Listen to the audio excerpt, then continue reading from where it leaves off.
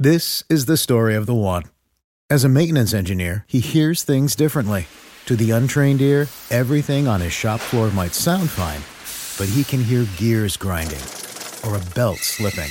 So he steps in to fix the problem at hand before it gets out of hand. And he knows Grainger's got the right product he needs to get the job done, which is music to his ears. Call, click Grainger.com, or just stop by. Grainger, for the ones who get it done. When you need mealtime inspiration, it's worth shopping Kroger, where you'll find over 30,000 mouth-watering choices that excite your inner foodie. And no matter what tasty choice you make, you'll enjoy our everyday low prices, plus extra ways to save, like digital coupons worth over $600 each week. You can also save up to $1 off per gallon at the pump with fuel points. More savings and more inspiring flavors make shopping Kroger worth it every time. Kroger, fresh for everyone. Fuel restrictions apply.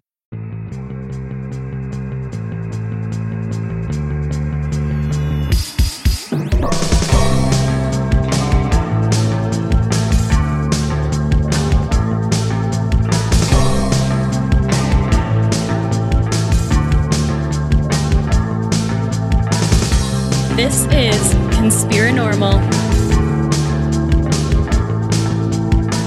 Yes, welcome to Conspiranormal, everybody. We just did an awesome interview with Jack Brewer about his new book, Wayward Sons, the NICAP, and the IC intelligence community. So we're going to be speaking to him in just a little bit. Of course, we've already recorded it, but we're tagging this at the beginning. So we wanted to come on and talk about, well, I guess what everybody else is talking about, the whole Astro World thing. And the spell of synchro-mystical bullshit. Yeah, there's a lot going on because I'm sure everybody knows what happened in Astro World. I think they said like 8 people died at people got crushed and trampled on at this concert, this festival in Houston, Texas. And the whole internet has just gone crazy with this. So this is kind of something you've been sending me a lot about, and there's been a lot of criticism about like some of the artwork involved, the design.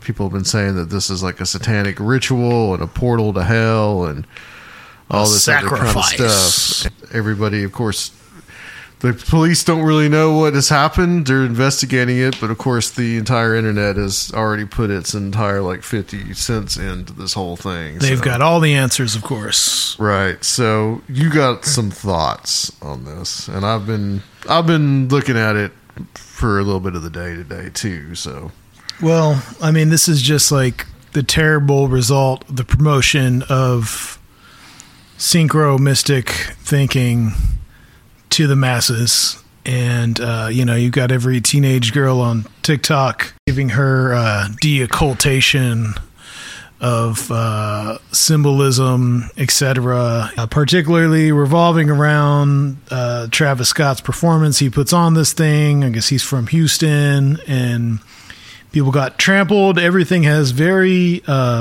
explainable circumstances behind it, especially when people like bum rush a show and break the gates, and it's already overbooked and overcrowded. Mm-hmm. And the crowd just doesn't give a shit and about their fellow concert goers, whether that's a generational thing or not.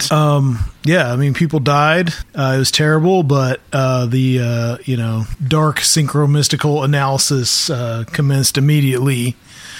And I've just been more than anything like disappointed to see such young people blame an artist's expression for what happened, and people who believe everything's a conspiracy, or people who don't understand how anything works.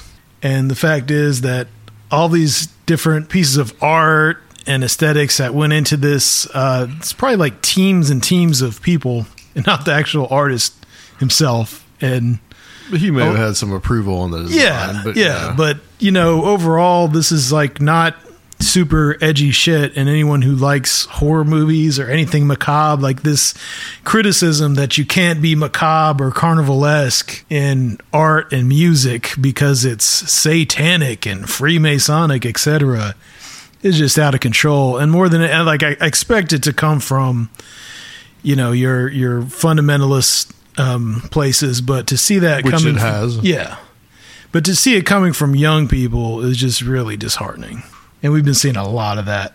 Well, yeah, and I think that what you've got going on is them trying to be like super edgy and super ironic in this artwork that was displayed at this festival. And by artwork, I mean it wasn't just, like, even though, man. It was just like weird sci-fi stuff. It's about this like weird, you know, fantasy theme park, and it's just some like horror movie shit. Like, it's right, not even. yeah. There was, you know, has now been pointed out, and it's only been 3 days or 4 days since this happened. Which, by the way, it happened on Guy Fawkes Day, November 5th, right? Oh, yeah. There you go. You know, which I haven't really seen anybody point that out. I don't know. I've seen it. Unfortunately, yeah. But I guess nobody remembers the gunpowder plot anymore. But the whole thing was just the Hieronymus, like a takeoff. There was a takeoff of like a Hieronymus Bosch painting. I mean, that shit was out of control. Like that motif has been used for like, it's, I think, like Skeletor's castle from He-Man has a mouth as a gate. That's a very. I had Castle Grayskull. I remember this very well. Yeah. Yes.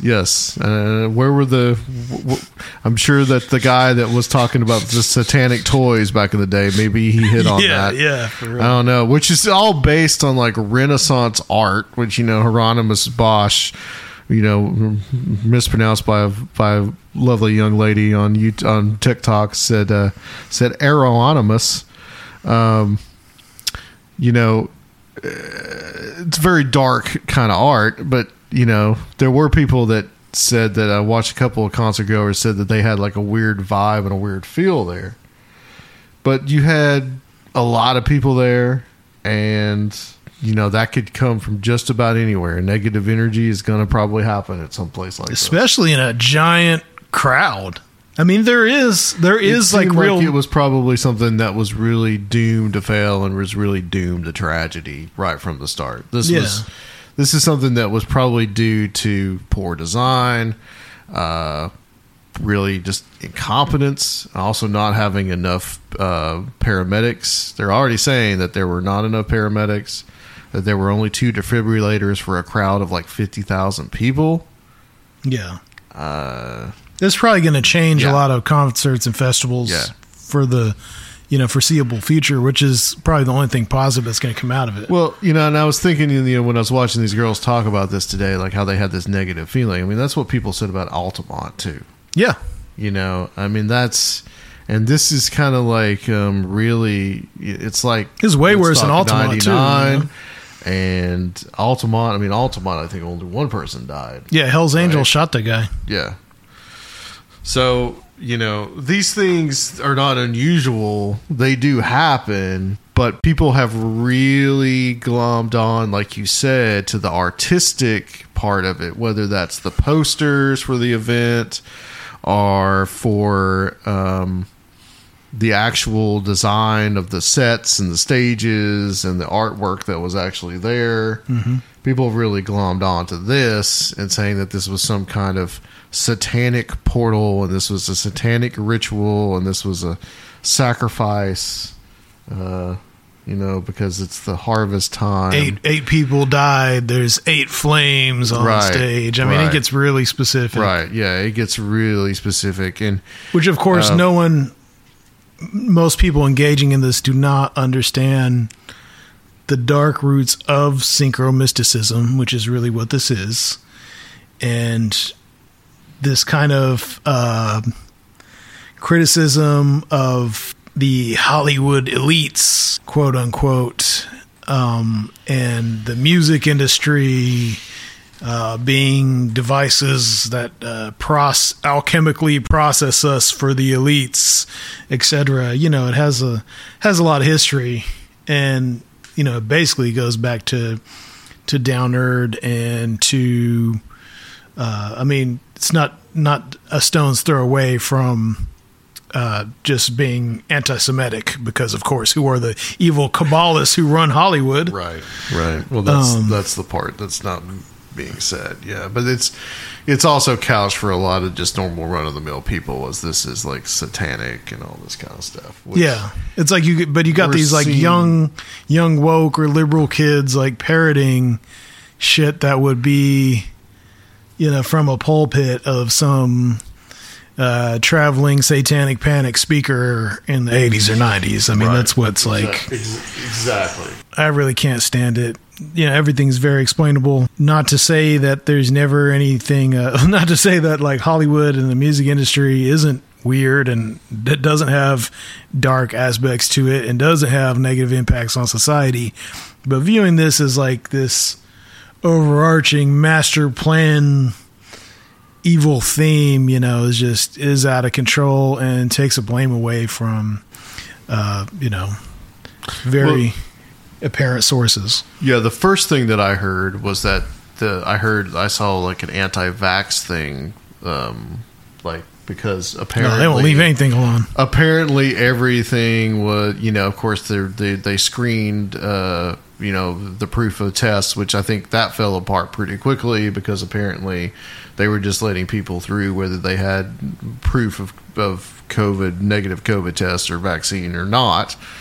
But the first thing that I heard, and this was on Saturday, this was on Twitter, people talking about how that since the people were vaccinated, they were all dying of heart attacks, and you know, this was when they turned the 5G on or something at Astroworld or whatever. I'd be worried about more of a staph infection with those kind of crowded conditions. Yeah, exactly. But yeah, so that was the first thing that I heard. I think the point I want to make here is just that people that are doing this and exploring these ideas and saying that's a satanic thing and all this, I think they understand that there is something really wrong with this.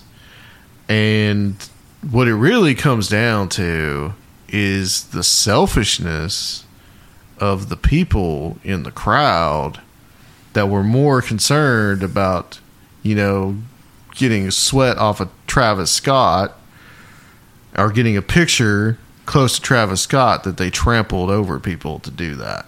Yeah, that is real darkness. And I think, and not letting people come through to try to help them and all these type of things. You know, I think other people understand that this is real, that there is something wrong here.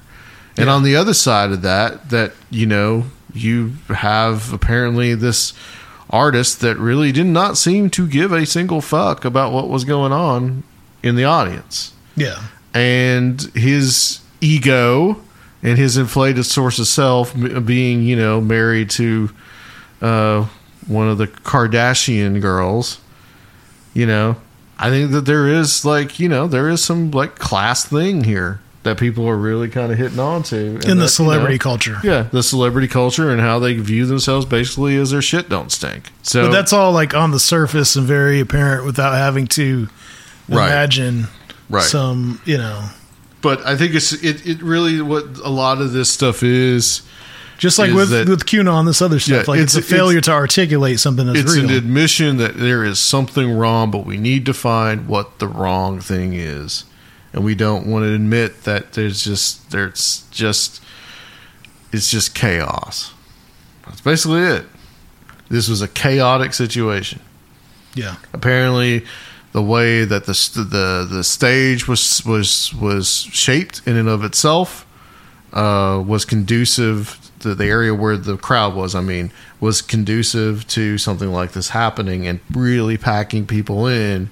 And they also, the Live Nation, the people that were selling the tickets, not putting any kind of cap on it, And of course, just the utter greed of this thing being $400 a ticket. Yeah, and I'll play devil's advocate, no pun intended there, but as far as, with $400 ticket prices, canceling the show in the middle of the headliner under those circumstances might have been a lot worse.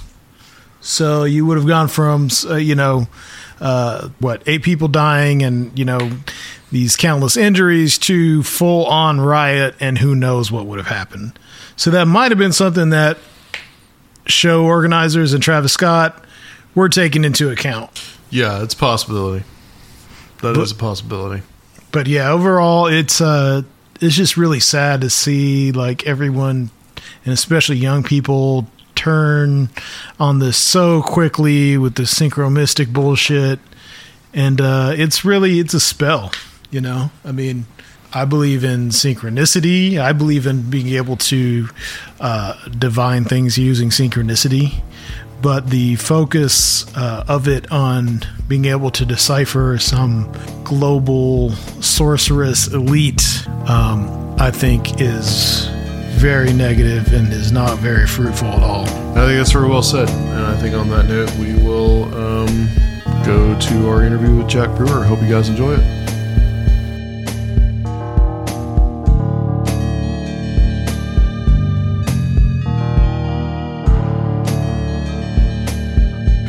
Welcome back, everybody, to Conspiranormal, and we are here with Jack Brewer.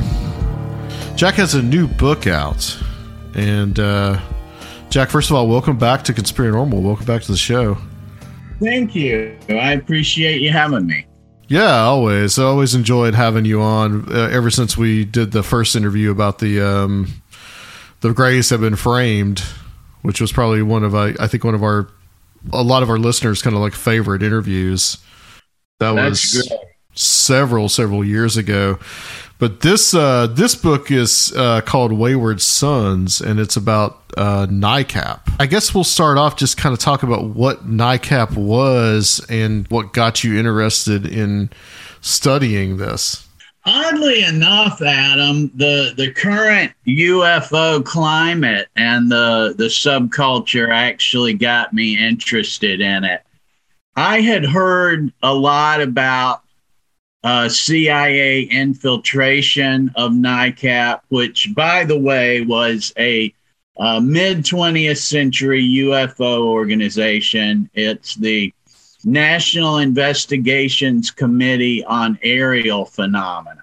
So that's a mouthful that they just call NICAP. And it was a UFO organization that rose to being arguably the most popular ever.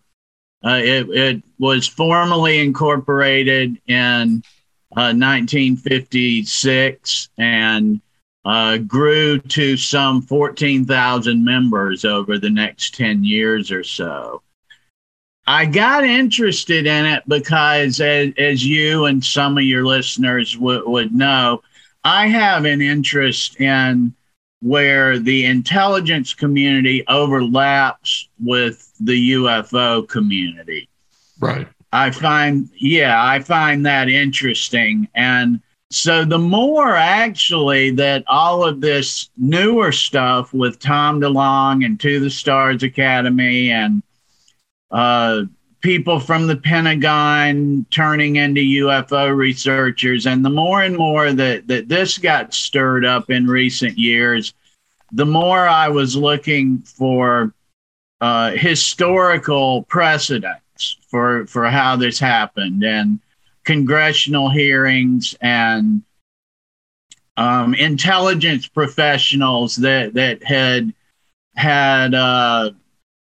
really sensational things to say about UFOs in the past.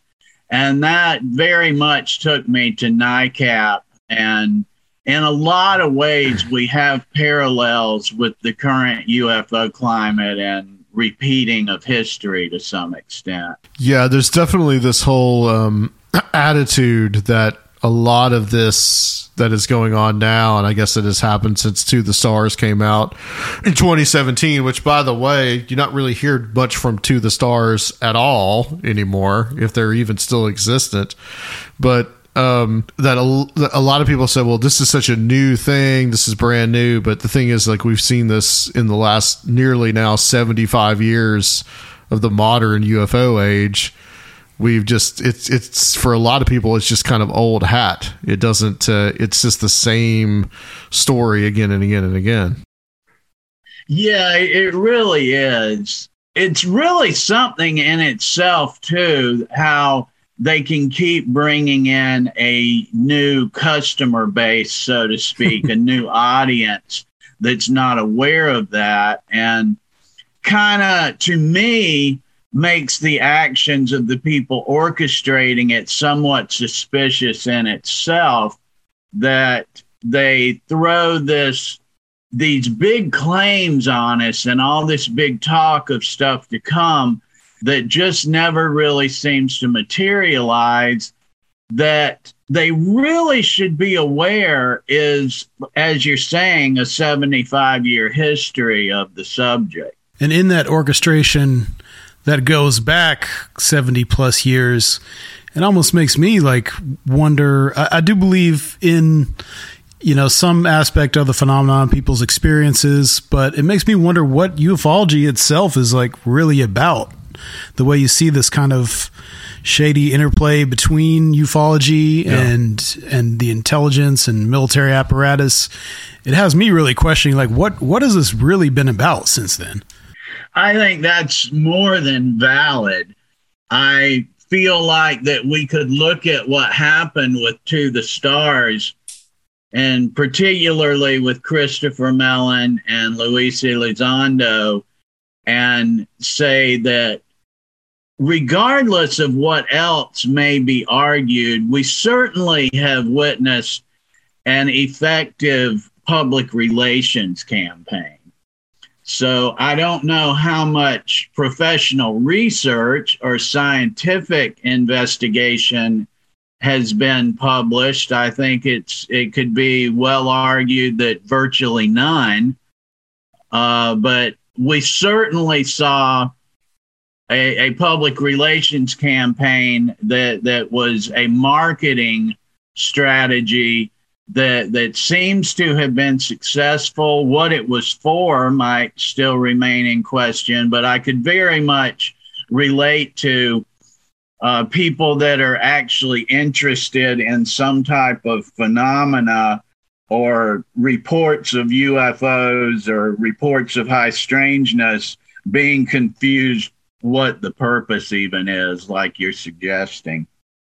Yeah, and I think, Sergio and I were talking about a little bit about this earlier today, and I think that, you've got, as you talk about in this latest book, and as you've talked about in your previous book and on your blog, about the intersection between the intelligence community and all that, and that's definitely something that is going on. But now I feel like since the 1950s and 60s, it's really a lot of these personalities that are in these different movements, especially like in the disclosure movement. It's not really about the phenomenon itself or even about disinformation, really. It's guys like Stephen Greer and other people that really just have like these personalities that they're trying to promote. Yeah, with video logs and blogs and stuff like that. Yeah. Right. Yeah, it really does. So let's talk about NICAP. Well, you said it starts in 1956, but what was the reason, what was the purpose it was created for? And in its beginning, it really from the start has a lot of intelligence people involved with it. It does, Adam. And that was really what motivated me the most to write as lengthily as I did about it. I started with some blog posts and it became a book because I found the start of the organization most interesting. The story around the UFO genre is that NICAP was infiltrated by the CIA towards the end and was ruined in order to keep it from revealing the shocking truth, as we might say. And my research much more indicated that the CIA and State Department were very heavily involved from the beginning, if not launched the organization itself. So there were a couple of different narratives about how it happened. And the popular one that goes around is that there was Clara John, a lady in the Washington, D.C. area.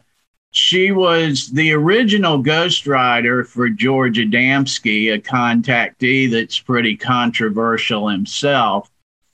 And she had a newsletter and she had a saucer club that would meet regularly. Some people got interested in her saucer club, like T. Townsend Brown and an author that became famous as well, Morris Jessup, who was a UFO investigator. This led to a small group of people having some meetings about possibly formally incorporating a UFO investigation group, making it a nonprofit corporation, seeking donations, getting themselves paid salaries and things like that. And that group involved Townsend Brown and Morris Jessup, Donald Kehoe, who went on to become the face of NICAP, and a few others. That happened in 1956, and the organization was formally incorporated in 1956.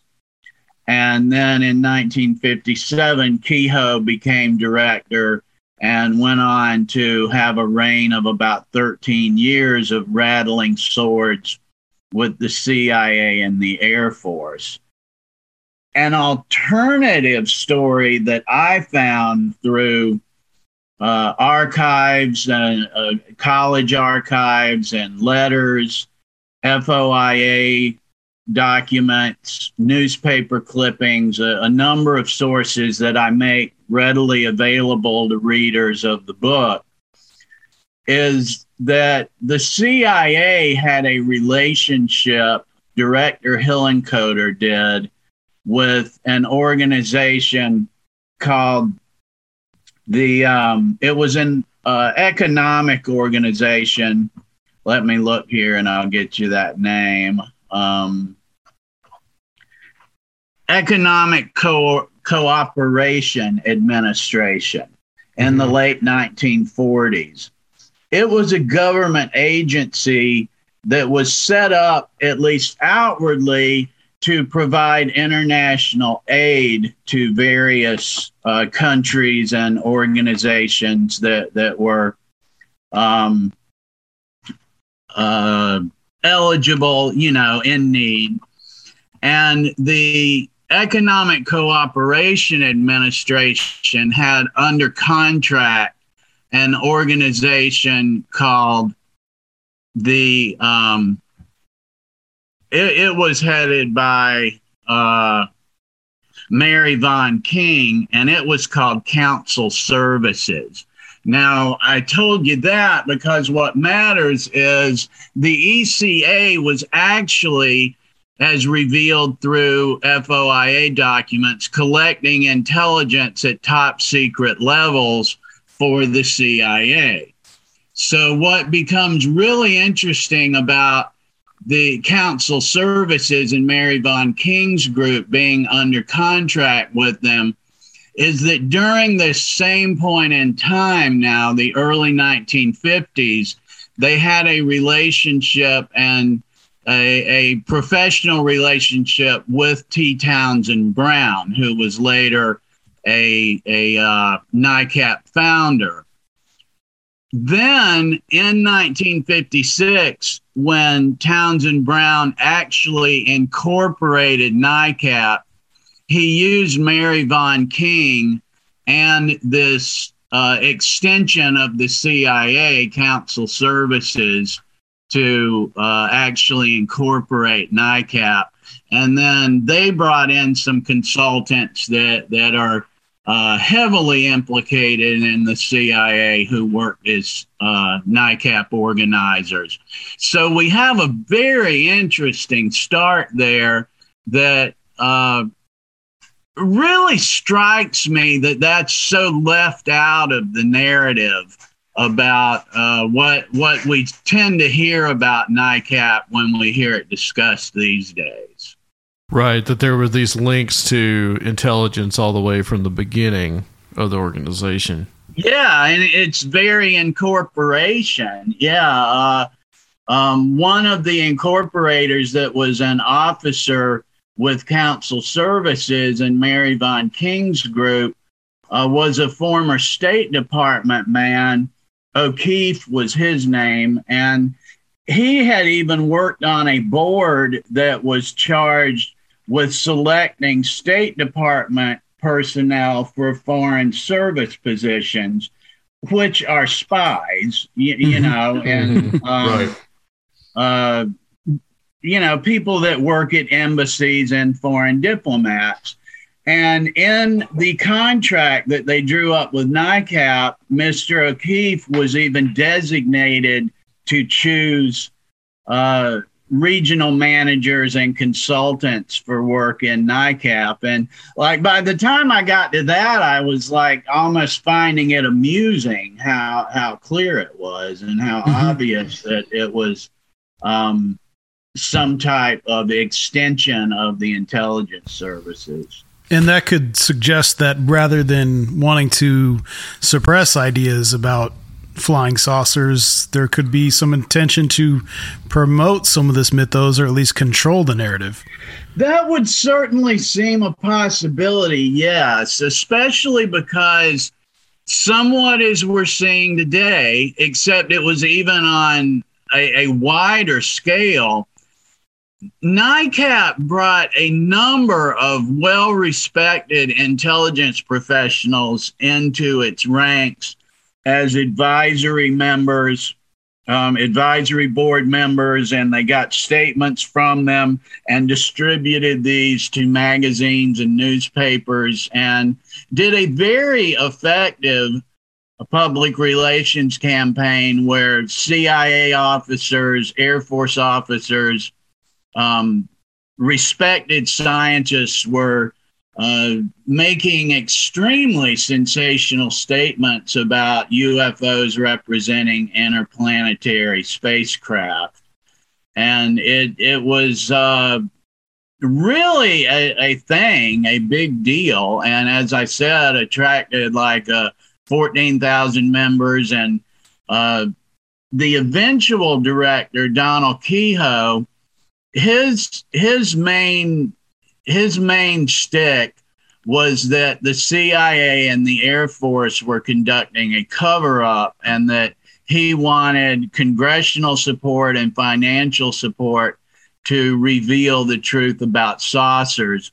So yes, I think that in one sense we could certainly strongly suspect that the CIA and the State Department and the powers that be were not entirely opposed to Major Kehoe's activities for it to gone on as long as it did. I think that's a reasonable suspicion, yes. I also suspect that it really didn't have as much to do with UFOs as the UFO community might sometimes prefer to think, in that if we look at that time in history, the mid-1950s, the CIA was really out of control and authoritative, doing a lot of nefarious activity, and used a lot of nonprofit organizations to coordinate funding to its black projects, like MK Ultra. Some of the people on the fringe of this story, and I go into it in detail, are heavily implicated in MK Ultra.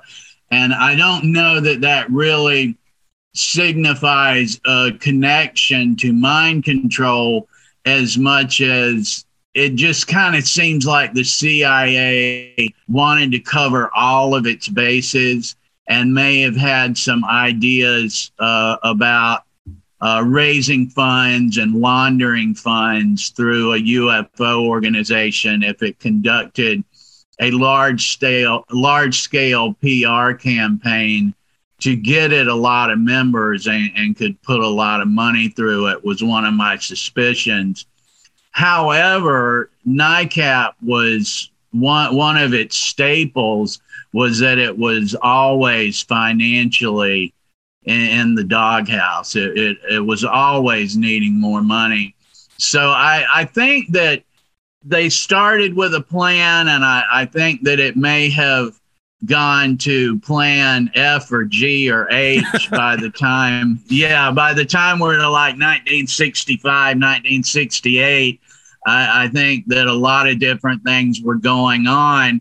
And I think that may be more indicative of just a Wild West CIA that was fast and loose with a lot of stuff. Yeah, I mean, this is 1954. A couple of years before that is the coup in Guatemala. So yeah, there's a lot going on, and you mentioned some things that are involved with that as well. And there's even connections to one of these entities with E. Howard Hunt and that type of stuff as well. Yeah, strong connections. Like some of the NICAP board members, Joseph Bryan III, worked with Hunt in the Office of Policy Coordination, which was a State Department and CIA front. And it was credited with pulling off many of its former personnel, including its director, Frank Wisner, were credited with pulling off the coup successfully in Guatemala. And there's some interesting trivia there, too, about where one of the tactics that were considered for use to change the narrative in Guatemala at the time was a sensational UFO story, to maybe break a sensational story in the press to get them to stop talking about that the CIA had conducted a coup in their Right. Which is just amazing to me. Like that's the kind of thing I'm really interested in, is trying to track that kind of stuff down. Before we kind of move on to some of that, I want to talk about Nicolas de Rochefort and the connections to the China lobby. I thought this was interesting because there's like a whole chapter about this guy. Oh yeah, absolutely. I strongly suspect he was one of the consultants brought in by Mary Von King and O'Keefe and Council Services. He was an early NICAP organizer, and by that I mean from about October 1956, when the organization was formally incorporated, to January 1957. It was a short window that T. Townsend Brown and Council Services and some of its consultants seemed to have carte blanche. And Nicolas de Rochefort is well known among historians with the China lobby and the 1950s political movement. They just don't seem to think of his UFO-related activity as much more than a minor footnote. That's probably correct. It just so happens that I came at the man through the UFO angle. And before he got hooked up with NICAP, he was well respected and successful in the DC lobbying area with the conservative, politically conservative side of the China lobby, and trying to keep China from entry into the United Nations. And historians say that the work that was done by groups such as his and that lobby influenced American policy towards Asia and Southeast Asia for as much as a couple generations, and probably even the way Vietnam was handled. But he founded, with the support of some congressmen and high-ranking political contacts, he founded a group called the Committee of 5 Million. And it was considered to be the most high-profile and successful part of this wealthy, significant China lobby of the 1950s and 1960s.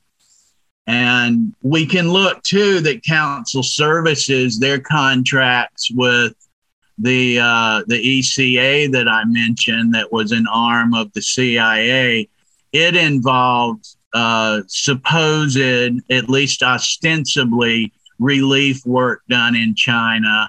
So there's a lot, no doubt, going on between the lines and under the table there.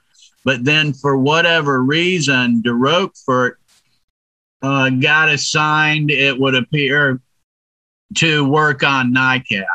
And so we can take that for what it may be worth, that if his specialty was founding an organization in the lobbying community and making it work, then we can kind of surmise some things about him being put on NICAP and what we might call the UFO lobby at the time. Even as short-lived as it was, it seems to me to have some strong implications there.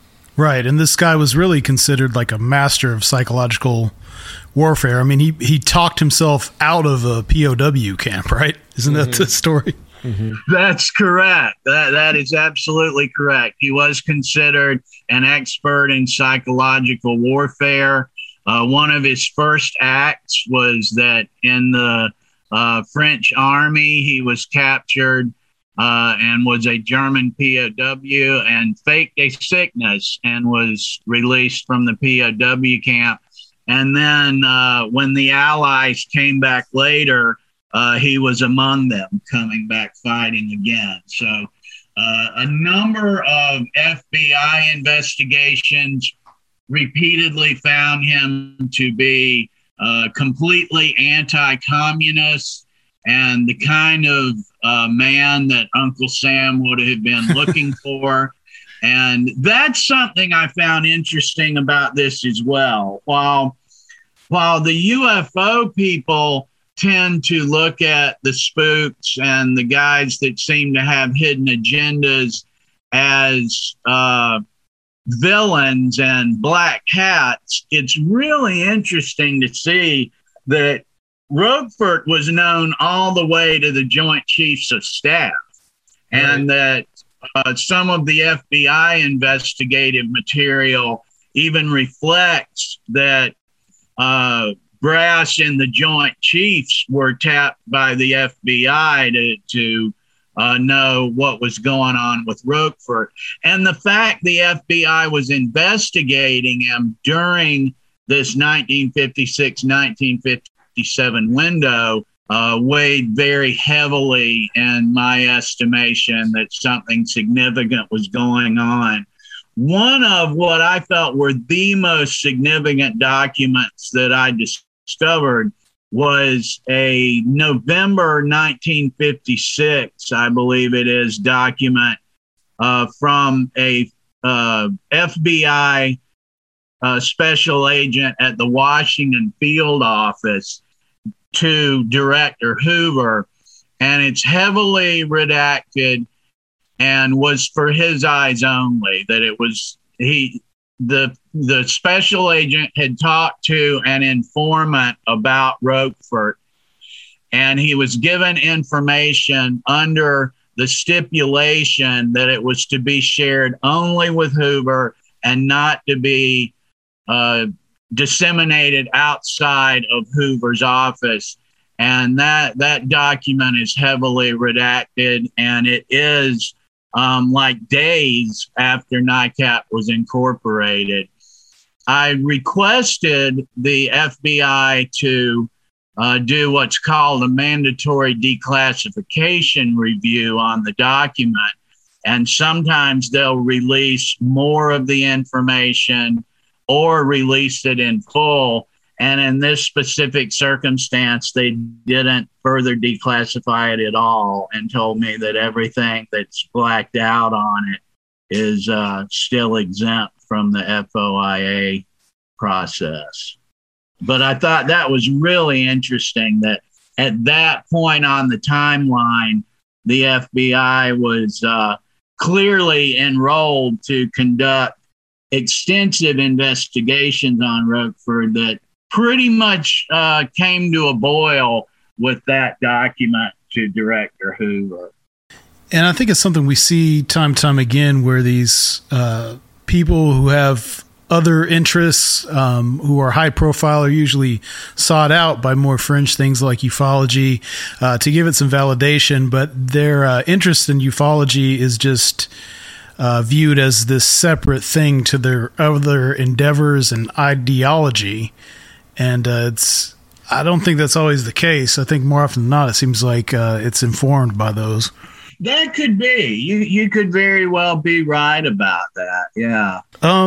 So what about some of these other personalities involved with the founding? What about like T. Townsend Brown?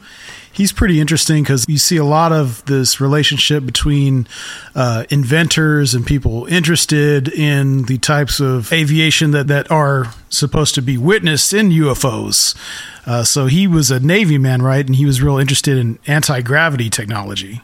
Yes, and if there's somebody that kind of brought the undercover cops to the party, it was T. Townsend Brown, so to speak, in that he was interested in anti-gravity technology and did some experiments with saucer-like things, and it's widely accepted that would have really been his initial interest in Clara John's saucer group and forming NICAP, was that he may have not been as interested in a UFO mystery as much as somehow harnessing this technology and profiting from it, or at least proving some of his long-standing theories that were largely argued and rejected were correct. But where it really, to me, gets interesting with Brown was that he brought in Council Services and Mary Von King, that you'll recall was contracted with the ECA and by extension the CIA. He brought them in the early 1950s, certainly no later than 1951, to work on this Project Winter Haven, he called it, that was his effort to harness anti-gravity. And so it was then that he, as he described it later, was that he had them on retainer to help him get the project funded with the Department of Defense. And that doesn't seem to ever have come to fruition, but he stuck with them. And as I mentioned earlier, used Council Services and Mary Von King to help incorporate NICAP then in 1956. And then the Council Services officers and consultants came in with that. So I really feel like, to an intelligence analyst here, it's a really clear picture of how this organization was manipulated, if not under the guidance of the intelligence community from the start. Then what may have happened after that can be a lot more up to interpretation and judgment and argument. But yes, T. Townsend Brown was a colorful guy. He had a tendency to leave some details out of things when he was explaining them to people, and it seems like he may have been trying to avoid pointing some fingers where it might have been inadvisable to him to do so. But in later renditions of that story, he tended to want to leave names like Von King and Council Services and stuff out of the telling of the story, which personally I thought was pretty indicative of what was probably going on as well. Jack, let's talk a little bit about the psychological warfare aspect of this. And you mentioned a group called OPC and kind of their connection with kind of psychological warfare. And then you use as a good example of this something called the Spitsbergen story, and how that's kind of had its like permutations down the years. Yeah. The OPC was in 1948.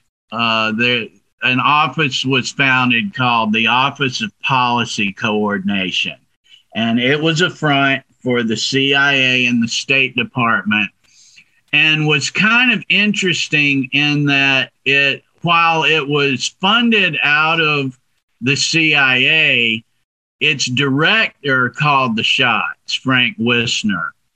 And the policy during peacetime was recommended from the State Department, and then Wisner went about working on how to accomplish those things, and largely had carte blanche and his way of how he wanted to do things.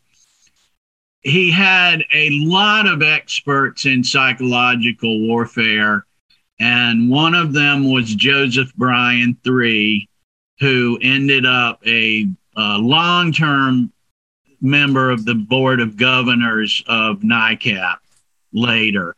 But from about approximately 1948 to 1951 or so, Bryan is probably worked there. By all accounts, he did.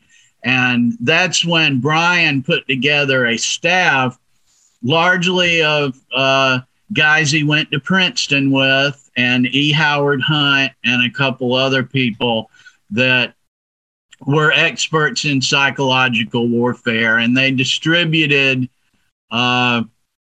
books. They wrote books, sometimes as ghostwriters, sometimes in their own names as military experts.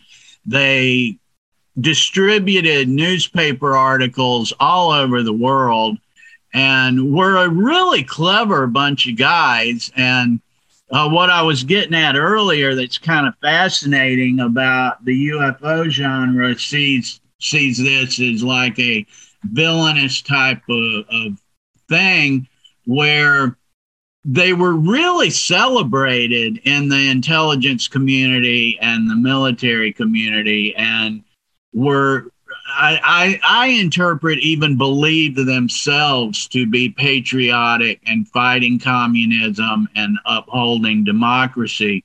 And some of them were extremely wealthy, which I think is interesting as well, that I think they were searching for purpose. I think they wanted to be involved in things that they thought would be interesting. And as I say, some of them were quite clever too. There was one of them who in college pulled this stunt, a gag he did, where he had there was a snowfall blizzard in New Jersey, and he had this waste paper basket that was the shape of a rhino foot. And he took this rhino foot and made prints all over the campus in the snow, and then he took them down to the frozen lake where they ended, and he busted a big hole in the ice. Yeah, so that it looked like it just fell in the ice. And then he wrote an anonymous letter a couple days later admitting it was a hoax, because it was the lake that they used for drinking water at the school. And he I guess felt kind of remorseful that a lot of people had just stopped drinking water then. Because they thought there was a dead rhino in it. A dead something, some big animal, yeah. And so it was a very clever group, and this did not escape the CIA's attention. And so not only were wealthy people from what would have been considered good, reputable families, good for having less concern that they might be compromised or bought for money. They were also considered valuable agents and operatives and assets for a number of other reasons. And some of them, like Pinky Thompson was one, Lewis Pinky Thompson, that worked for Brian in the OPC, and he went on to be very heavily implicated in MK Ultra and worked with the Geschichter Fund, which was one of the most widely recognized foundations that acted as a funding conduit for the CIA for MK Ultra and black projects. So it's to me, it's almost it is a given that the CIA and the State Department had interests in NICAP. Where we might get into debate is how far they went with it and what the purposes were. But there's certainly more to it than this was just a group of good old boys that wanted to get to the bottom of the UFO mystery. Sure. Yeah. And that kind of, and also the Spitsbergen story that we. Yes. Thank you for bringing it back up. That was a story that I think it originated about 1952. And one of those things that depends on who you ask. It was either a hoax or of great importance that there was supposedly a flying saucer that crashed on the Scandinavian island of Spitsbergen. And this story went on for literally decades. I remember as late as the 80s and 90s, I was still finding stuff on old listservs and things like that where ufologists were arguing about it and trying to track it down. So in 1968, a State Department employee in Moscow sent a cable to the United States State Department informing it that a Soviet scientist. Our bodies come in different shapes and sizes, so doesn't it make sense that our weight loss plans should too? That's the beauty of Noom. They build a personal plan that factors in dietary restrictions, medical issues, and other personal needs so your plan works for you. Noom doesn't restrict or shame when you want to treat yourself. Their flexible program focuses on progress instead of perfection. You don't have to give up carbs or anything. And with their daily lessons, you can learn something new about your food choices every day. After just a few days of using the app, I learned how to recognize cues for overeating and how to choose the right foods to feel full. Stay focused on what's important to you with Noom's psychology and biology-based approach. Sign up for your trial today at Noom.com. That's Noom.com. And check out Noom's first ever cookbook, The Noom Kitchen, for 100 healthy and delicious recipes to promote better living. Available to buy now wherever books are sold.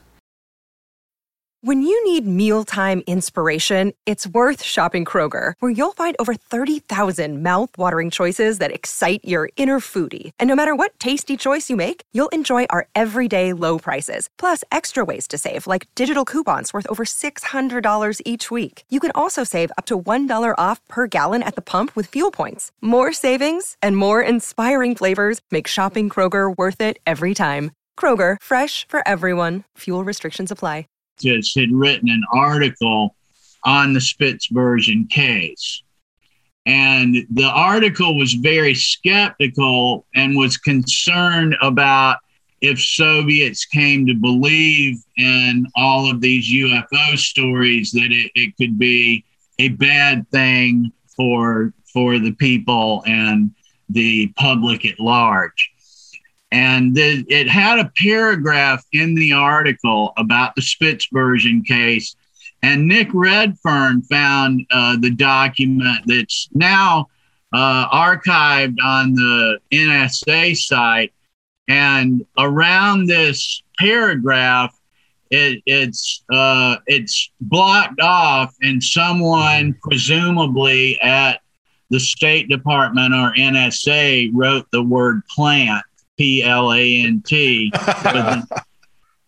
with an arrow towards that paragraph. So there's any number of ways we could take that, and all of them are quite interesting about the intelligence community's involvement with the UFO genre. Which you reproduce that in the book. Actually, you have that where it says plant right next to it. Yeah.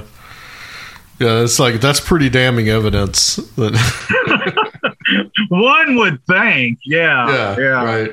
So I want to talk about Keyhoe and his role in this, and the kind of like his 13-year reign that he had over NICAP, and how he was really. You mentioned this just briefly, but how he was really trying to get the information from the CIA and the FBI, and his thoughts on why they were not giving him the information. And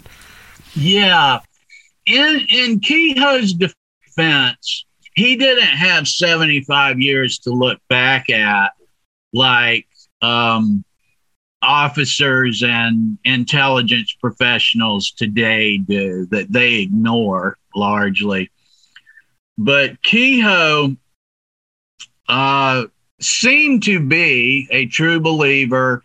He would say that he was committed to science and professional investigation, but it often seemed to be more lip service, that like saying that gave him more free rein to then mix in his beliefs and say that they were where the evidence led him.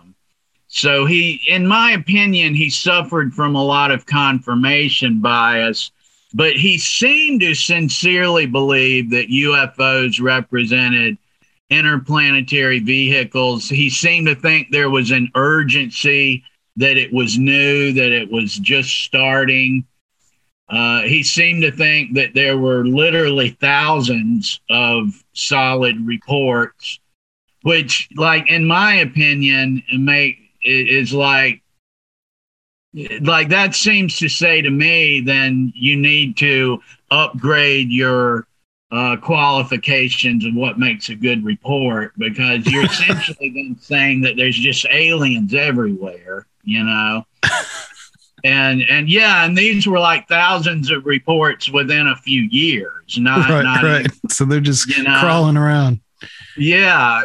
Like, there's an air traffic problem up there. Yeah. And yes. And he again, in his defense, the CIA and the Air Force were talking in doublespeak. They did have reasons that they were not answering his questions directly. There are and were documents and circumstances classified that arguably didn't have anything to do with quote UFO unquote kinds of stuff, that would still be reasonable to classify. And we can talk about some of those if you want. But yeah, he came to, and it really started a long-term trend in ufology to try to argue the existence of the UFOs by showing that he was being blocked from getting the information, and like claiming that the fact they won't answer my questions means my theories are right. And that's not really a rational argument. It's not a good way to come at it. And he got some criticism as well from congressmen and representatives and various authority figures that he wasn't presenting evidence. He was arguing he'd present it if somebody'd give it to him. And that's certainly a trend that continued. And again, in his defense, the intelligence agencies weren't shooting straight with him. We could also argue, though, that that kind of gets to be kind of common knowledge. Like you can argue that it's wrong that intelligence agencies gaslight the public, or that they talk out of both sides of their mouth, or that maybe they won't give you these files because they're hiding other things and you think it's one thing, but it's not. And maybe they don't want to talk a lot about UFOs because they also use it as a defensive and offensive topic as well. And we could argue all day and night about the ethics of that. And the fact is going to remain, we should just understand that's the case, you know. And we're to a point now where we really should maybe even argue, why are we even asking the CIA or the intelligence community anything? Right. And the latest thing too now is that, well, they hold all the cards and they've got all the information, so now we have to kiss their ass. That's the that's the latest kind of, right. It's almost like weirdly switched. Well, you mentioned there some of the cases that he was bothering them about. What were some of those that he was trying to get them to admit to?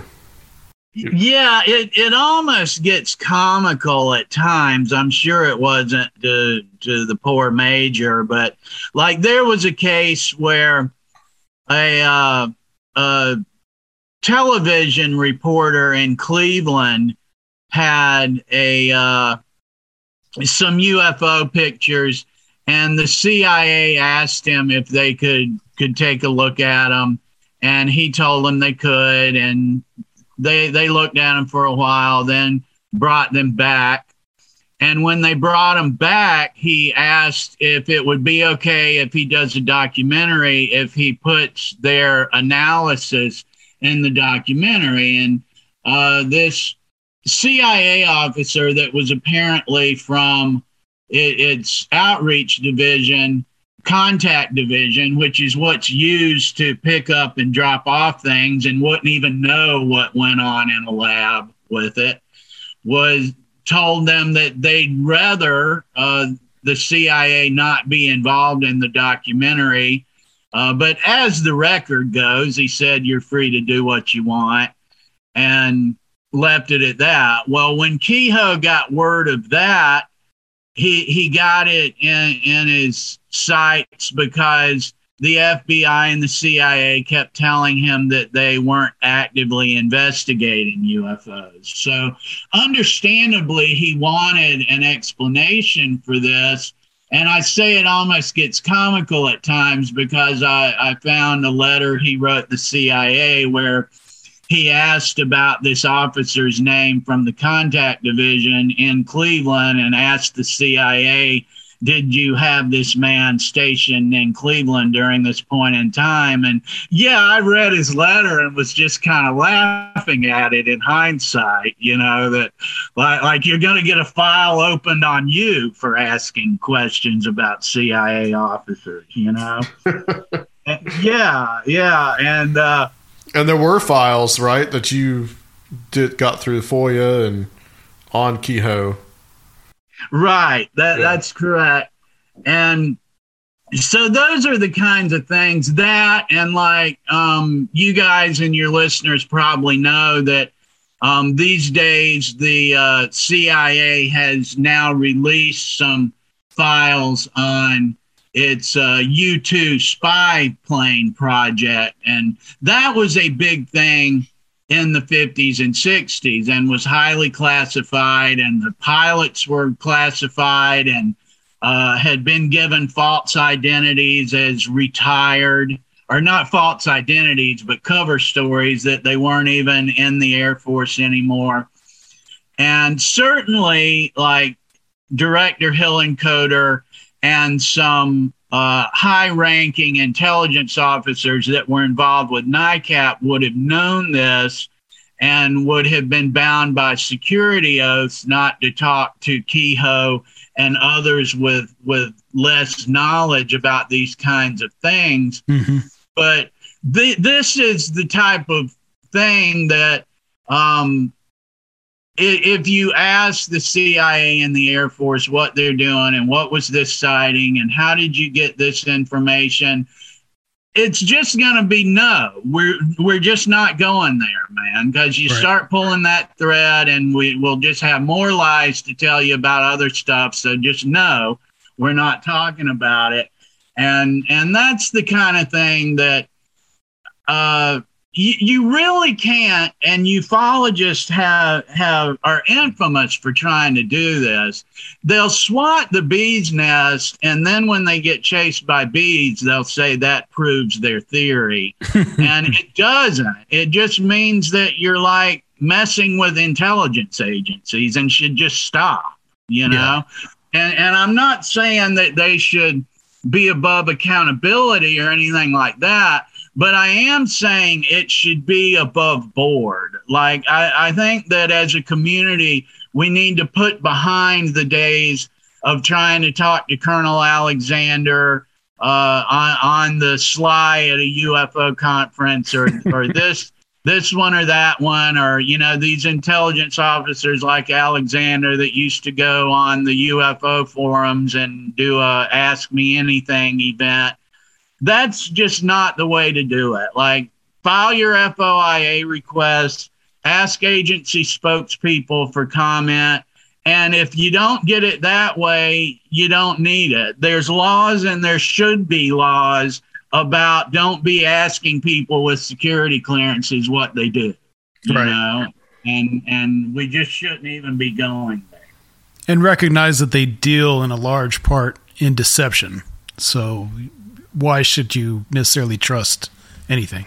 Yes, it's absolutely the nature of the beast.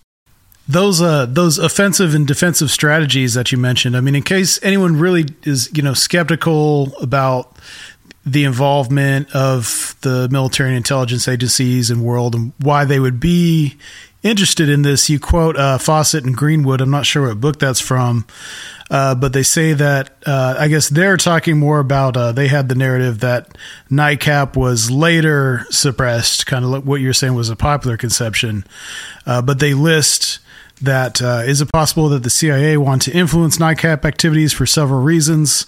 Number one, to gather intelligence through NICAP's investigators network. Number two, to identify and plug leaks from government sources, because NICAP was renowned for receiving military-oriented reports. And three, to monitor other hostile intelligence agencies. NICAP received several overtures from the Soviet KGB. So that's just some of the utility of being involved in this world. Yes, and thank you for bringing it up. The more we get into the subtleties and the nuance, the more apparent it becomes that, the CIA and the State Department could have launched this organization with a number of ideas in mind of how it would be used over time. And it would have been one of hundreds of organizations it did this with, as have been documented about Cold War funding conduits to special projects and that kind of thing. And what you're talking about there is certainly a part of it, that there's just no way. I mean, it's like beyond feasible that Air Force officers were leaking intelligence to Donald Kehoe, and that the FBI and the Air Force, and by extension the CIA, wouldn't be interested in getting a handle on that. And in that way, I mean, like, every game you can think of is now on the board. Even the officers leaking the information are leaking bad information given to them by the CIA to tell Kehoe so that he'll publish it. Like, right. I mean, and at that point in time, I don't think, maybe Kehoe and his associates weren't as aware as we are today of the extent intelligence agencies will go to deceive a global adversary or a population. Yeah, maybe he wasn't as aware then.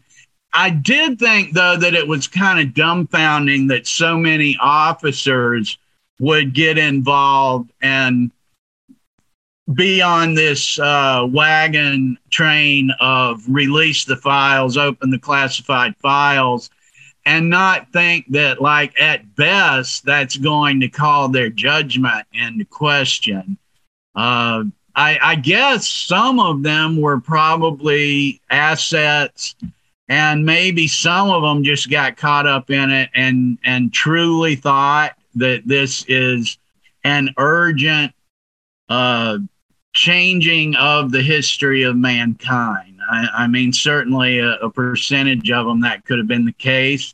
I think some of them, too, might have just had grudges with their former employers and wanted to argue with them, you know? Yeah. I mean, it wouldn't be the last time, you know, anybody just got on board with somebody's campaign because they, you know, friend of an enemy kind of thing. Yeah, that's true. And also, too, like, to point out that Kehoe also earlier in the 20s, apparently he was like in the 30s, he was a pulp writer. Yeah, there's a couple ways to look at that. Like, one is that guys like Roquefort and some of the other consultants brought on by Council Services as original NICAP organizers, they were really shady and seemed to have no history in UFOs. Then we have Kehoe that does have a history in writing fiction, paranormal fiction, fringe fiction, as well as a history of writing what was supposed to be nonfiction, but the FBI had identified as irresponsible and damaging. And like in one case, in an FOIA document of a FBI memo, they noted that Kehoe had written long before NICAP that the merchant marines had been taken over by, I think, Soviets or Nazis, or I think Nazis it was, and that, you know, we were in danger of being taken over from within. And the FBI was supposedly had knowledge of this. I think he put in his article as well. And the FBI resented it as completely untrue. It said in their memo, and, you know, incorrect and that kind of thing. And kind of another interesting aspect of that was that I thought kind of plays right into the part about all of these officers seemingly just recreationally moonlighting as ufologists and screaming at the Air Force and CIA, was that this FBI, these inner memos, there was a clerk in the New Orleans field office that wanted to join NICAP and asked up the chain of command, and it did go all the way to Hoover's office. And while Director Hoover outwardly kept a stance of impartiality, he put the word back down the chain of command that he didn't want anything to do with the Bureau being involved with NICAP in any way. And I thought that was somewhat telling, possibly, of that it's really unlikely that these CIA officers and intelligence professionals would be working with NICAP, quote, just for fun, unquote. It almost insulting to intelligence in a certain way. Yeah, I could definitely see that. So what was the kind of the main operations of NICAP, and how did that trajectory kind of change throughout its lifespan? What they were really good at was boots on the ground investigation. And in a lot of ways, it was quite functional as compared to future and current UFO organizations. They were a committee out of Washington, D.C., and then had numerous subcommittees that worked on special projects and membership drives and publishing material and things like that.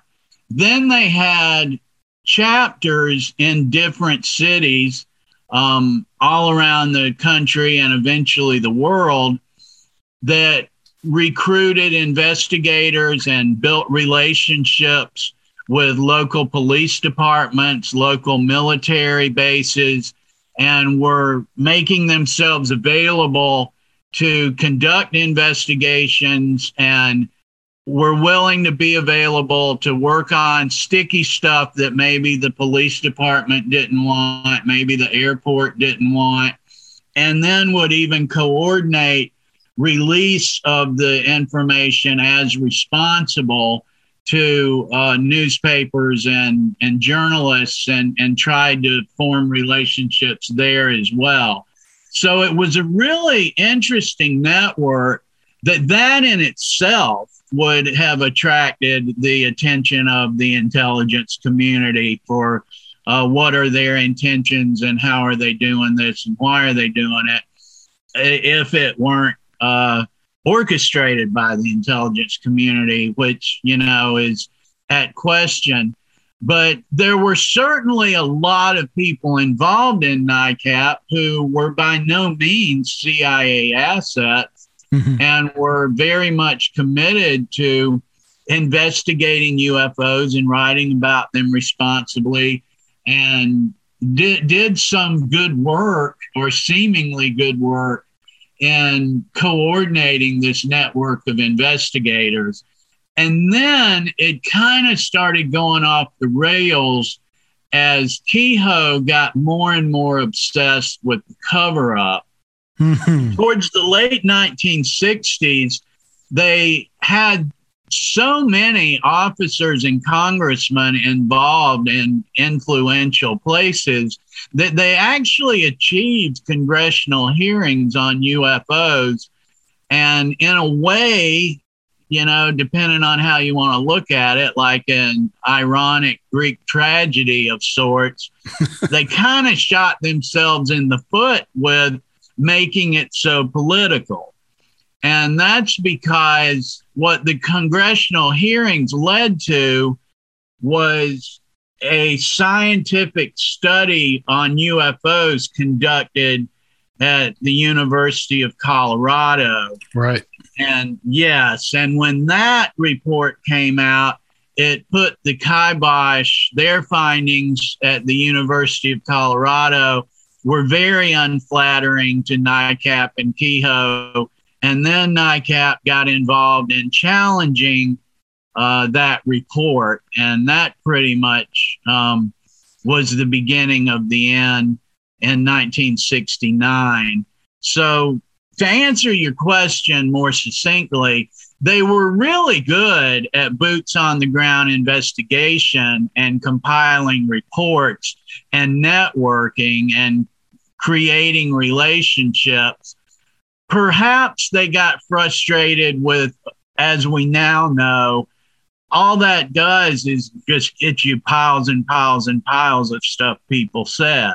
And so maybe Kehoe probably sincerely believed that the answers could be pried from the intelligence agencies with enough help from intelligence oversight committees in Congress. But that didn't prove the case then, and it's really doubtful as to whether it's going to today.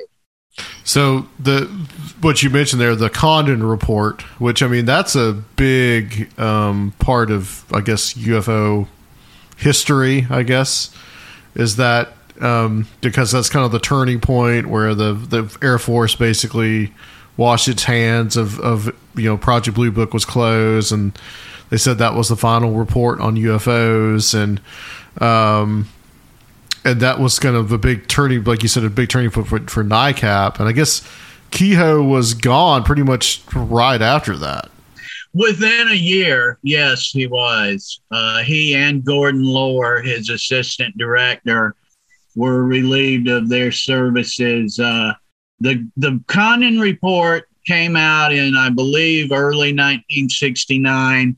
And December of 1969, Kehoe and Mr. Lohr were relieved of their positions, and more people implicated in the CIA were brought in and ran a shell of an organization the next 10 years or so that by the time it formally shut down was just basically someone answering the phone out of their home by the end of the 1970s. Yeah. And I guess it finally went defunct by 1980. Yeah, I think 1982 was the formality, but in the NICAPers' mind, pretty much 1970 was when it went. But yeah, in 1982, it was taken into the Center for UFO Studies run by Hynek. Was who got the files. And, yeah. Well, I think that brings us to, I think the main question here is how the experience of NICAP and what happened earlier reflects on what's going on right now in the UFO universe. Yeah, I'd like to hear you guys' thoughts on that too. Mine, as you know, we're kind of circling back to the beginning.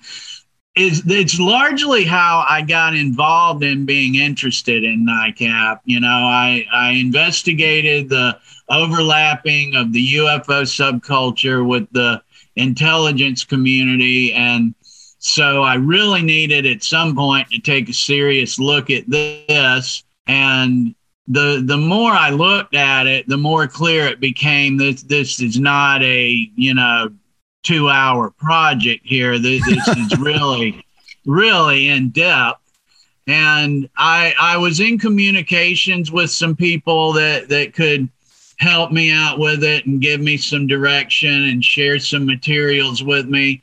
And one of the big reasons that I kept coming back to it is current day events. I kept feeling like, wow, this has all happened before. The Congress people that get on board because it might be advantageous. They think their constituency wants to see them wave this flag, or their constituency wants to see them stomp on it. They're, like that's just what a politician does. Like right. We were saying with, we can argue the ethics of an intelligence community, but it's just what Senator Rubio does is ask his consultants, which way should I go with this? And, what's the trend looking like here? And it's, just kind of maddening that if you ask most people about UFOs that are into UFOs, virtually anything the government says or Congress does or that comes out of the White House or any branch of government, they'd say is a sham and a waste of time, and they don't even pay attention to it. And one of them said something about UFOs, and they treat it like you can just cite it as gospel, you know? Right. And I don't know why they think that UFOs would be any different than, you know, a seatbelt law or, you know, getting a part built or anything else, that it's just a matter of what looks most advantageous to the politician's career. Yeah. But there's certainly a lot of parallels between the 1960s UFO community and today. And if you guys would like to talk about that, I'd like to hear some about it as well. Well, this is kind of how I see it. I mean, in 2017, when they had the big New York Times article, and you had people that normally probably wouldn't even talk or be interested in UFOs all of a sudden talking about it, a lot of people really, I guess, in the UFO sphere were really excited that something could come about. And at the time, I was kind of like, well, this is really not anything that's different. And here we are in 2021 and nearly 4 years later, and there's really been no real progress on anything. There's been no disclosure. There's been only this kind of, I guess, admission that it's out there and we don't really know what it is. Which is the same thing.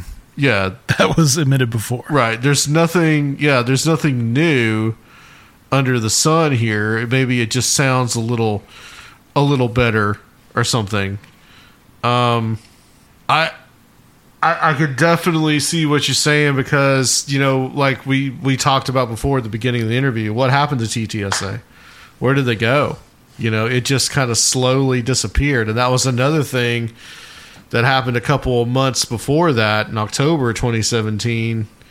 You know, the big announcement, Tom DeLonge, and they're going to crack the code. They're going to crack the ice and like bring it's gone basically. Like, I think you make the point that like it lasted a lot less time than NICAP did. And I don't see that there's really any real reason for me, especially, to get excited about it, because it just seems like it's just the same old thing again and again and again. And I see the same people on Twitter again and again and again saying, oh, this is it this time. This is it. And I've always likened the disclosure crowd to the kind of evangelical prophecy community, because they're very similar, because they'll come up with something and say, okay, this is it. It's going to happen this time. And then it never does. Or the day comes and it just fizzles out. And it seems to me like, well, they don't really set a date with these things with disclosure, but it always just kind of fizzles out. It doesn't go anywhere. And you make the point that you have ridiculous things like the Roswell slides. You know, that was absolutely absurd. Yeah. But it's really, I think, it's just about a belief. It's just more like a belief system. And it really acts more like that than it acts like it's any kind of like real kind of like scientific inquiry. Mm-hmm. You know, there's people that want it to be that way. Which is why I lean on the side of this being some kind of spiritual thing, or it being something that is beyond our real understanding, that I don't think there's ever going to be any physical evidence that you can really point to. And that's another thing, too. There's That's not mutually exclusive. Like Yeah. the skepticism of a Right. lot of the history of ufology doesn't necessarily mean that you don't think that there is ultimately some kind of phenomenon. Yeah, absolutely. And the other thing too is like there's always these meta materials and these new things like, oh, we've got them. Well, we never see them. Like, where are they? Because they disappear. Yeah, I guess. Into the ether. I think, just like anything else, UFOs are not in a vacuum. And without understanding the human elements of history, ideology, this does have to deal with aerospace and military technology. So everything that goes along with that, it's just hard to understand it without the human element.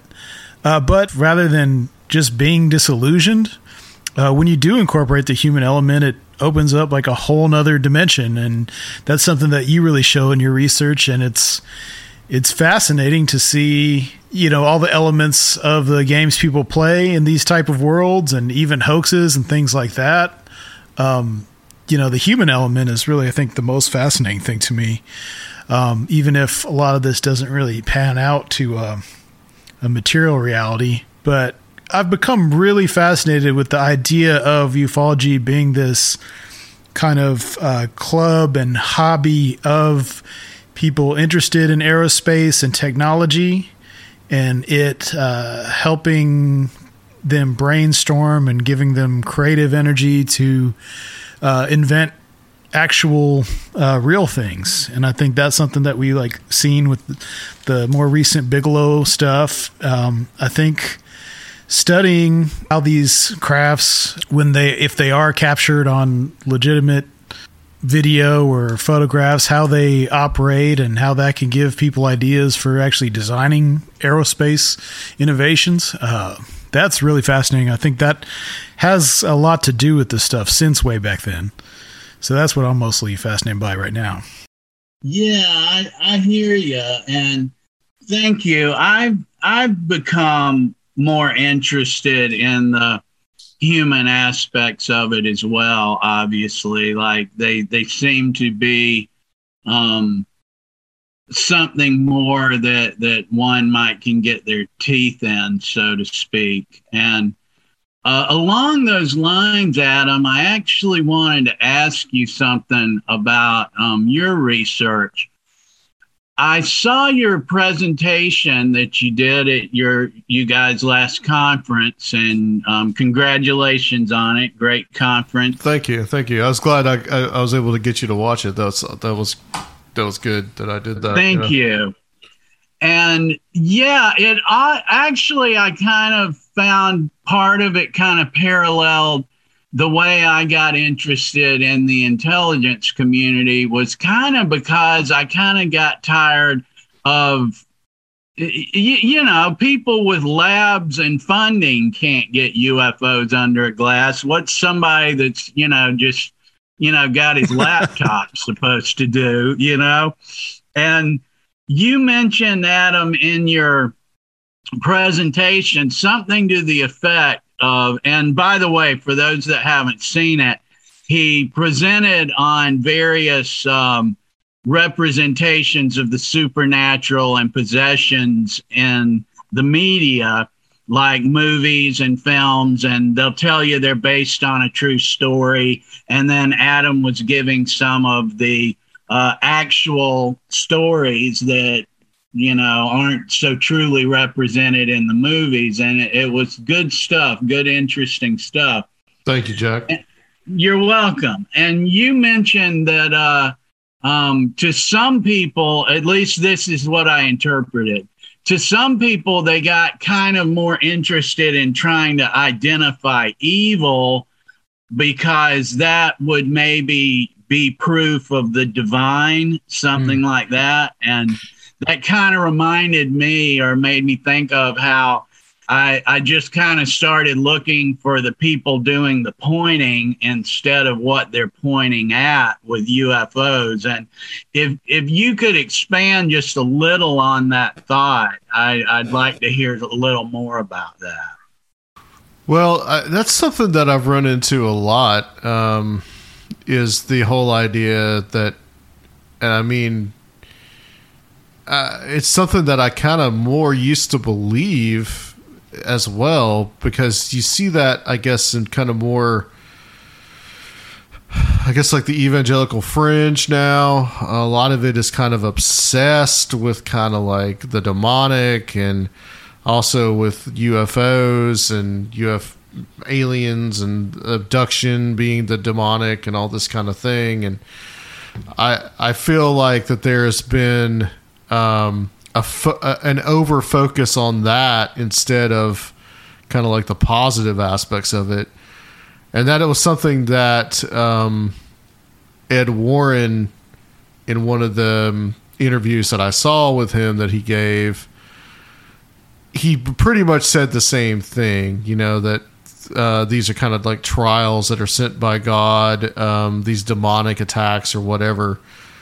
And the whole idea that if you can prove the existence of some kind of discarnate entity that is able to inhabit the body of a person, and that is pure evil, well, then obviously the good must also exist. So this is something that I've seen just kind of again and again and again. It's a common theme in movies, a lot of supernatural movies. It's a common theme with especially people like the Warrens. And like I said, the evangelical fringe will also talk about this as well.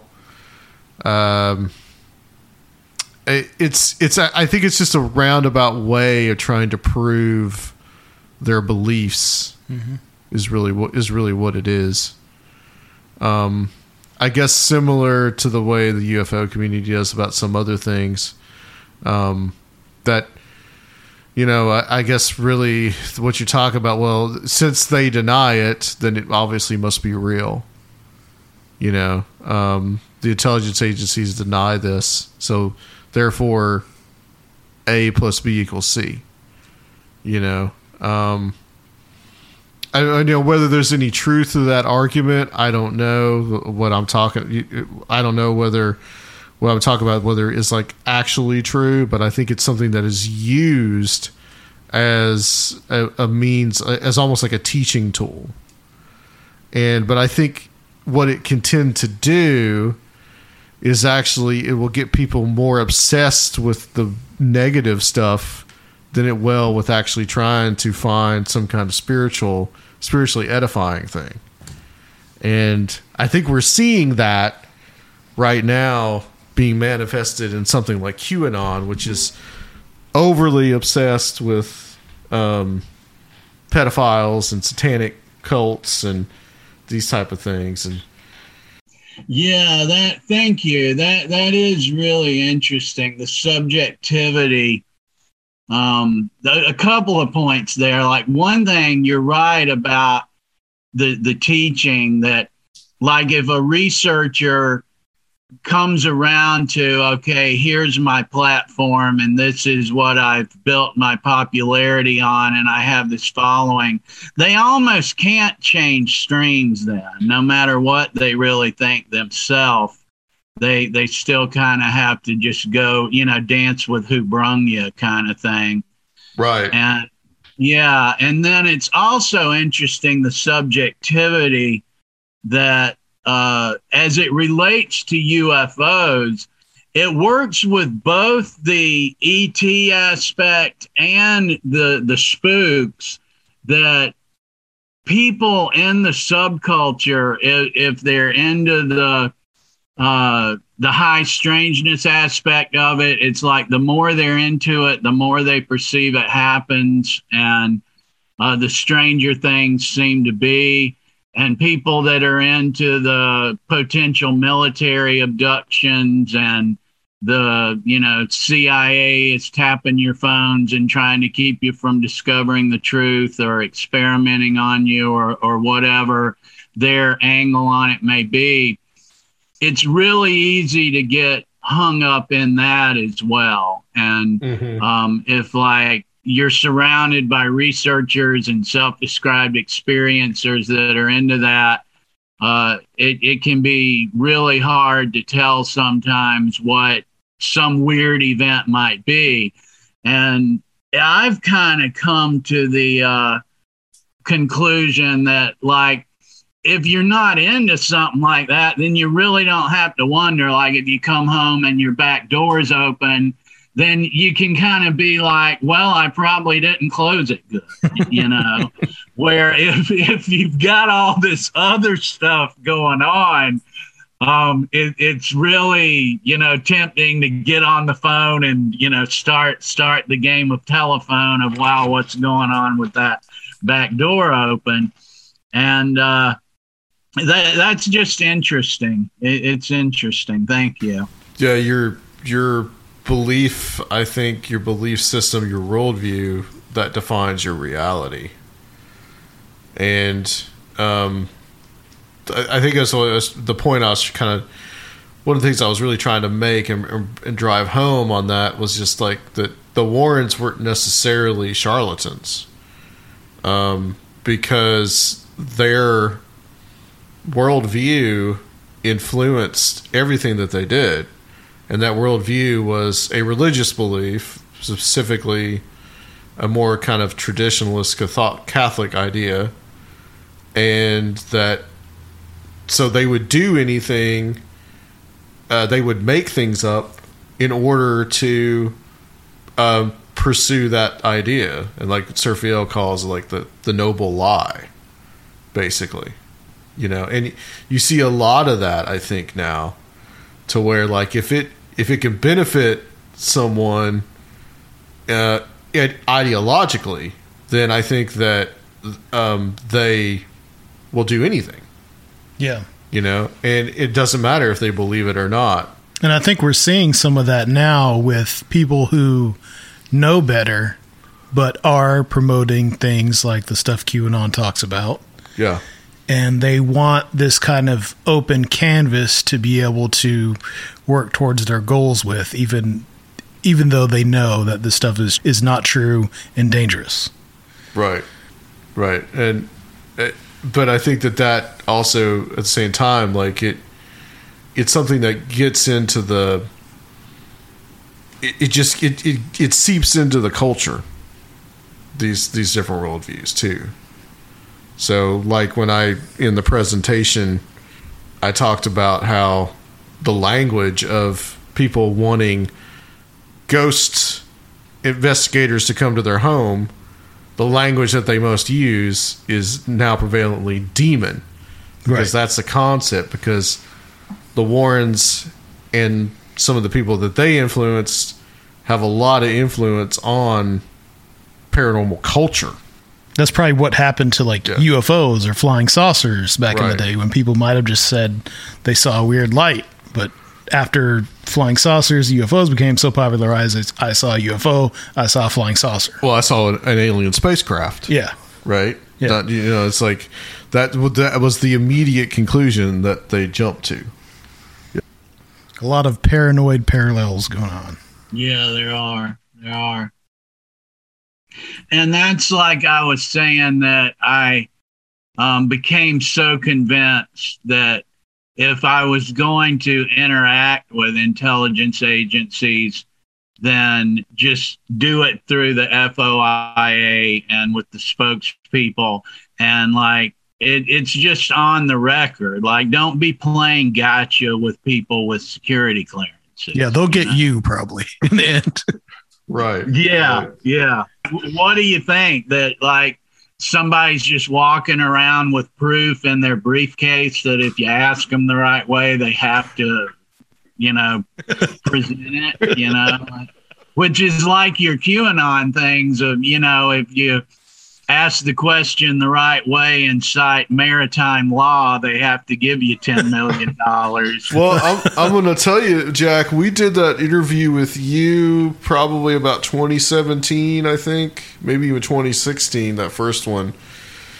And I mean, you called some of this because back at the time, you talked about the guy that tried to kill his family or something, and he was convinced that the UFO, that the space people were coming for him or something like that. Yeah. And now we see this same kind of thing going on with some of these QAnon people, where, like, the guy that was in California that killed his children because he felt that his wife had reptilian DNA and all this type of thing. I mean, when you wrote that book, I mean, it's just like you called that type of thing, that these kind of weird beliefs were going to start influencing people to do some really bad stuff. It just seems like too easy to tap into for bad actors not to, you know. In a lot of ways, I'm really grateful, you know, for the internet and the what it's provided me with research opportunities and opportunities to interact with people I'd have just never met, or certainly not been able to interact with to the extent I have. Yet at the same time, I mean, it's too easy to influence people that bad actors won't do it. And that's really that State Department memo about the Soviet scientist that was concerned about UFOs. That's what he was writing about way back in 1968, is that the Soviet public needed to reject this nonsensical idea that there were alien creatures flying around in its sky. And I even felt like part of the State Department's interest in the article was to see how much they were being influenced, how much they weren't, and monitor some things like that. Yeah. I kind of felt that was part of the point of, like, who cares? You know, why does the State Department, Moscow, care about one Soviet article any more than another? And I thought the reason this one was of interest is for propaganda and manipulation purposes, I felt. And it, like even if QAnon and the UFO community, if those aren't entire, like, let's say they are organic, just happened, are completely the madness they appear to be, they would still attract the interest of intelligence agencies and adversary agencies and operatives, because they just wouldn't give up the opportunity to be sowing confusion and mistrust of authority figures to the extent they are. Yeah, and I think that's what's going on. I think that's what's happening. I think that these are foreign intelligence. It's all foreign intelligence disinformation. It's so easy to use the internet against us now. Yeah. And within the UFO stuff, I mean, is when you have distrust of the government based upon them holding back the UFO reality, that's about other things too. It's about, it's wrapped up in ideas that they're holding back the free energy that is what, is the propulsion system of these UFOs. And that's part of Stephen Greer's stuff. Yeah. So this evil global elite is, holding us back from the technology that could bring utopia to the world, but they don't want it. And, it just goes on from there. Yeah. Yeah. Well, Jack, I really appreciate you coming on. We're going to continue this over on the Patreon side, but please tell people where they can get the book. Sure. The book is Wayward Sons, NICAP, and the IC, and it is available on Amazon. My blog is The UFO Trail. It's just a Google blog, so ufotrail.blogspot.com, and you can pretty much access the book and all my stuff from there, my Twitter account, which is at the UFO Trail and stuff like that. So hope to see you guys around. Excellent. All right. Definitely check out Jack's books, especially Grace Have Been Framed. That's an incredible book. Highly recommended. You can go back and listen to that one.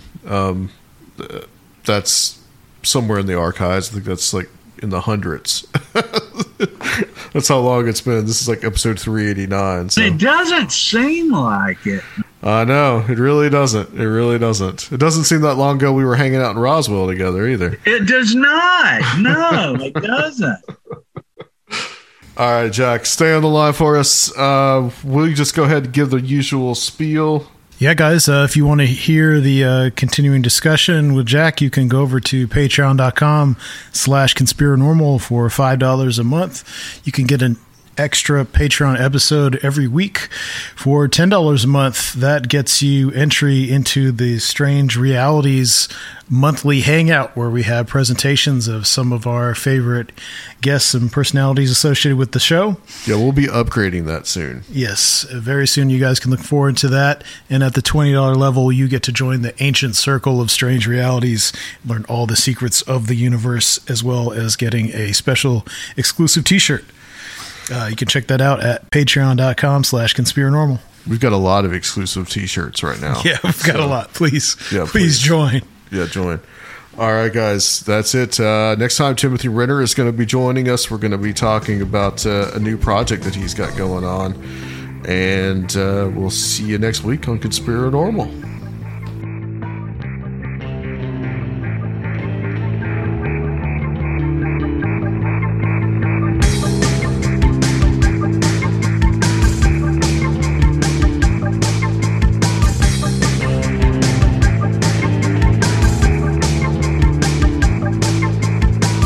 If you would like to help the show, please consider becoming a Patreon at www.patreon.com/conspiranormal or leave a one-time donation at conspiranormal.com.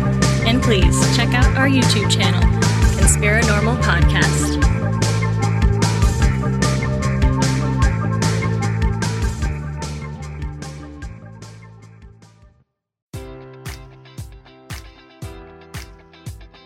Enjoy all your favorite sports like never before at BetMGM. Sign up using code Buckeye and receive up to $1,500 back in bonus bets if you don't win your first bet. When you register with BetMGM, you'll get instant access to a variety of parlay selection features, live betting options, and the best daily promotions in the business. And with BetMGM at your fingertips, every play and every game matters more than ever. Place your money line, prop, or parlay bets with the king of sportsbooks today. Sign up using code Buckeye and receive up to $1,500 back in bonus bets if you don't win your first bet. BetMGM and GameSense remind you to play responsibly. 21 plus and present in Ohio, subject to eligibility requirements. Rewards are non-withdrawable bonus bets that expire in 7 days. Gambling problem? Call 1-800-GAMBLER in partnership with MGM Northfield Park.